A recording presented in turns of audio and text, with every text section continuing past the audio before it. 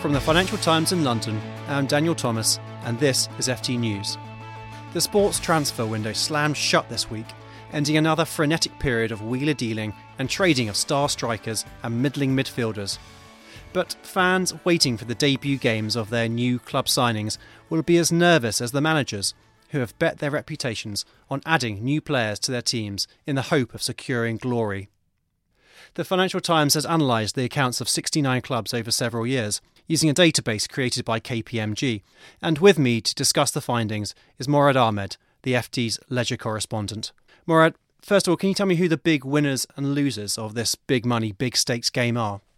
From our analysis, it would seem that clubs like Spain's Atletico Madrid, French teams like Saint Etienne and Monaco, and a few English clubs like Everton, Spurs and Southampton feature very strongly when you compare them by how much these clubs spend on players and how much they overperform or underperform or perform in line according to how many points you would expect them to get. And Atletico, who have had several great seasons in a row, including winning La Liga in 2014, come out way on top in our analysis of that. And we think it's a fair way of judging these clubs because football industry analysts will say that the best way to look at how much a club is spending on players is simply looking at the wage bill. It's the best reflection of that. So that's what we've done. This database has allowed us to look at loads of different clubs across Europe to get in general terms how much they're spending on players and then make an assessment as to how many points they should be getting, and Atletico do much better than everybody else. So looking at the data which you pulled together with KPMG, does spending big necessarily mean success? Not necessarily, but it depends how you deem success. So Barcelona and Real Madrid are among the biggest spenders in terms of wages and staff costs anywhere in Europe. And if you look at their records over the last few seasons, that has secured them multiple titles. Real Madrid won the Champions League last year, beating Atletico, funnily enough. Barcelona the year before that. And they've generally had a stranglehold on the La Liga title in Spain. The second biggest spenders from last season across Europe was Manchester United, and they are having a tough time of it. They finished fifth outside the Champions League total, so it's not always the case. But people like Stefan Szymanski, who is a very well-respected academic in football circles, will say that the best predictor of how well you're going to do is the wage bill. And so usually if you spend more, then you should perform better than everybody else. What we're interested in is what clubs outperform the usual. So this is an efficient use of their money, if you like, which is not a term which you'd necessarily associate with football, which is quite profligate by its very nature. So, I mean, who are the most effective spenders of their cash? I'm a Spurs fan myself, and clearly we've got a reputation as a club to use our cash wisely. Has that come out in the data, and who else is in there? Well, you mentioned Spurs. So looking at the Premier League, teams like Everton, Spurs, Southampton do perform incredibly well when we're looking at this.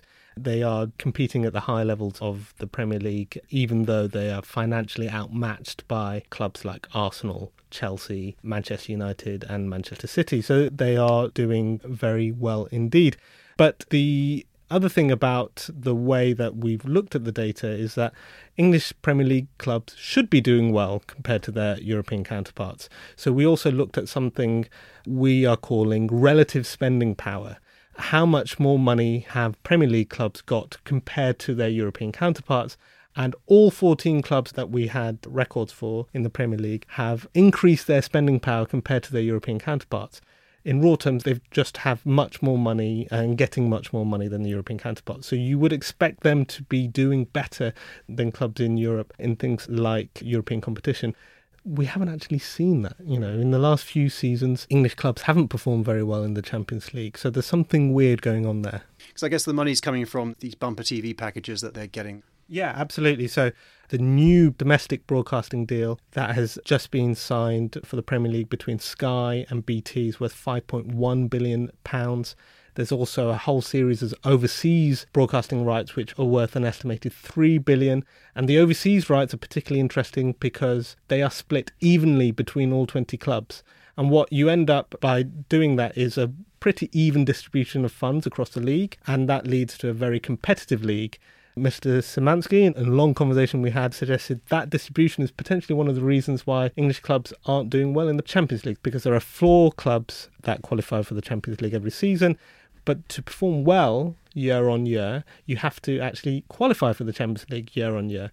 And there's been a bit of a revolving cast of characters from England, which means that they're not getting the consistency in European competition, whereas Barcelona and Real Madrid and Bayern Munich in Germany, Juventus in Italy, just by the nature of their leagues, they're almost guaranteed entry into the Champions League and therefore are doing particularly well. And so looking at the data, just to finish off, how much do you think is luck rather than judgment in what clubs do in terms of the transfer market? It could very well be luck. I mean, the way to interpret the data that we have is to remember that, statistically speaking, this is a relatively small sample size. 4 seasons is a relatively small sample size. So what you could be seeing is random effects. Or you could be seeing a fixed effect, and that could be down to very good management. In the case of Atletico, they've got Diego Simeone, who has been doing, it seems at least, great things with the club.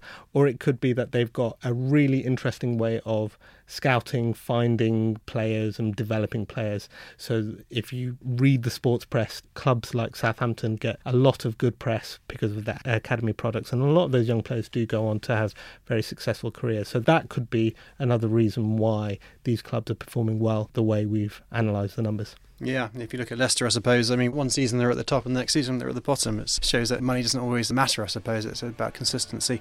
Well, fantastic, Maura. Thank you so much for joining us. And I guess we'll wait until the summer to find out who's next in the big spending leagues.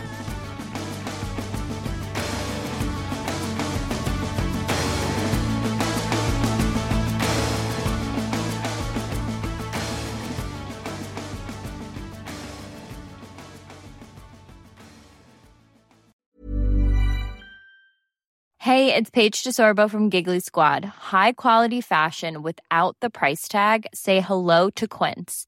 I'm snagging high-end essentials like cozy cashmere sweaters, sleek leather jackets, fine jewelry, and so much more. With Quince being 50 to 80% less than similar brands. And they partner with factories that prioritize safe, ethical, and responsible manufacturing. I love that. Luxury quality within reach. Go to quince.com/style to get free shipping and 365-day returns on your next order. Quince.com/style.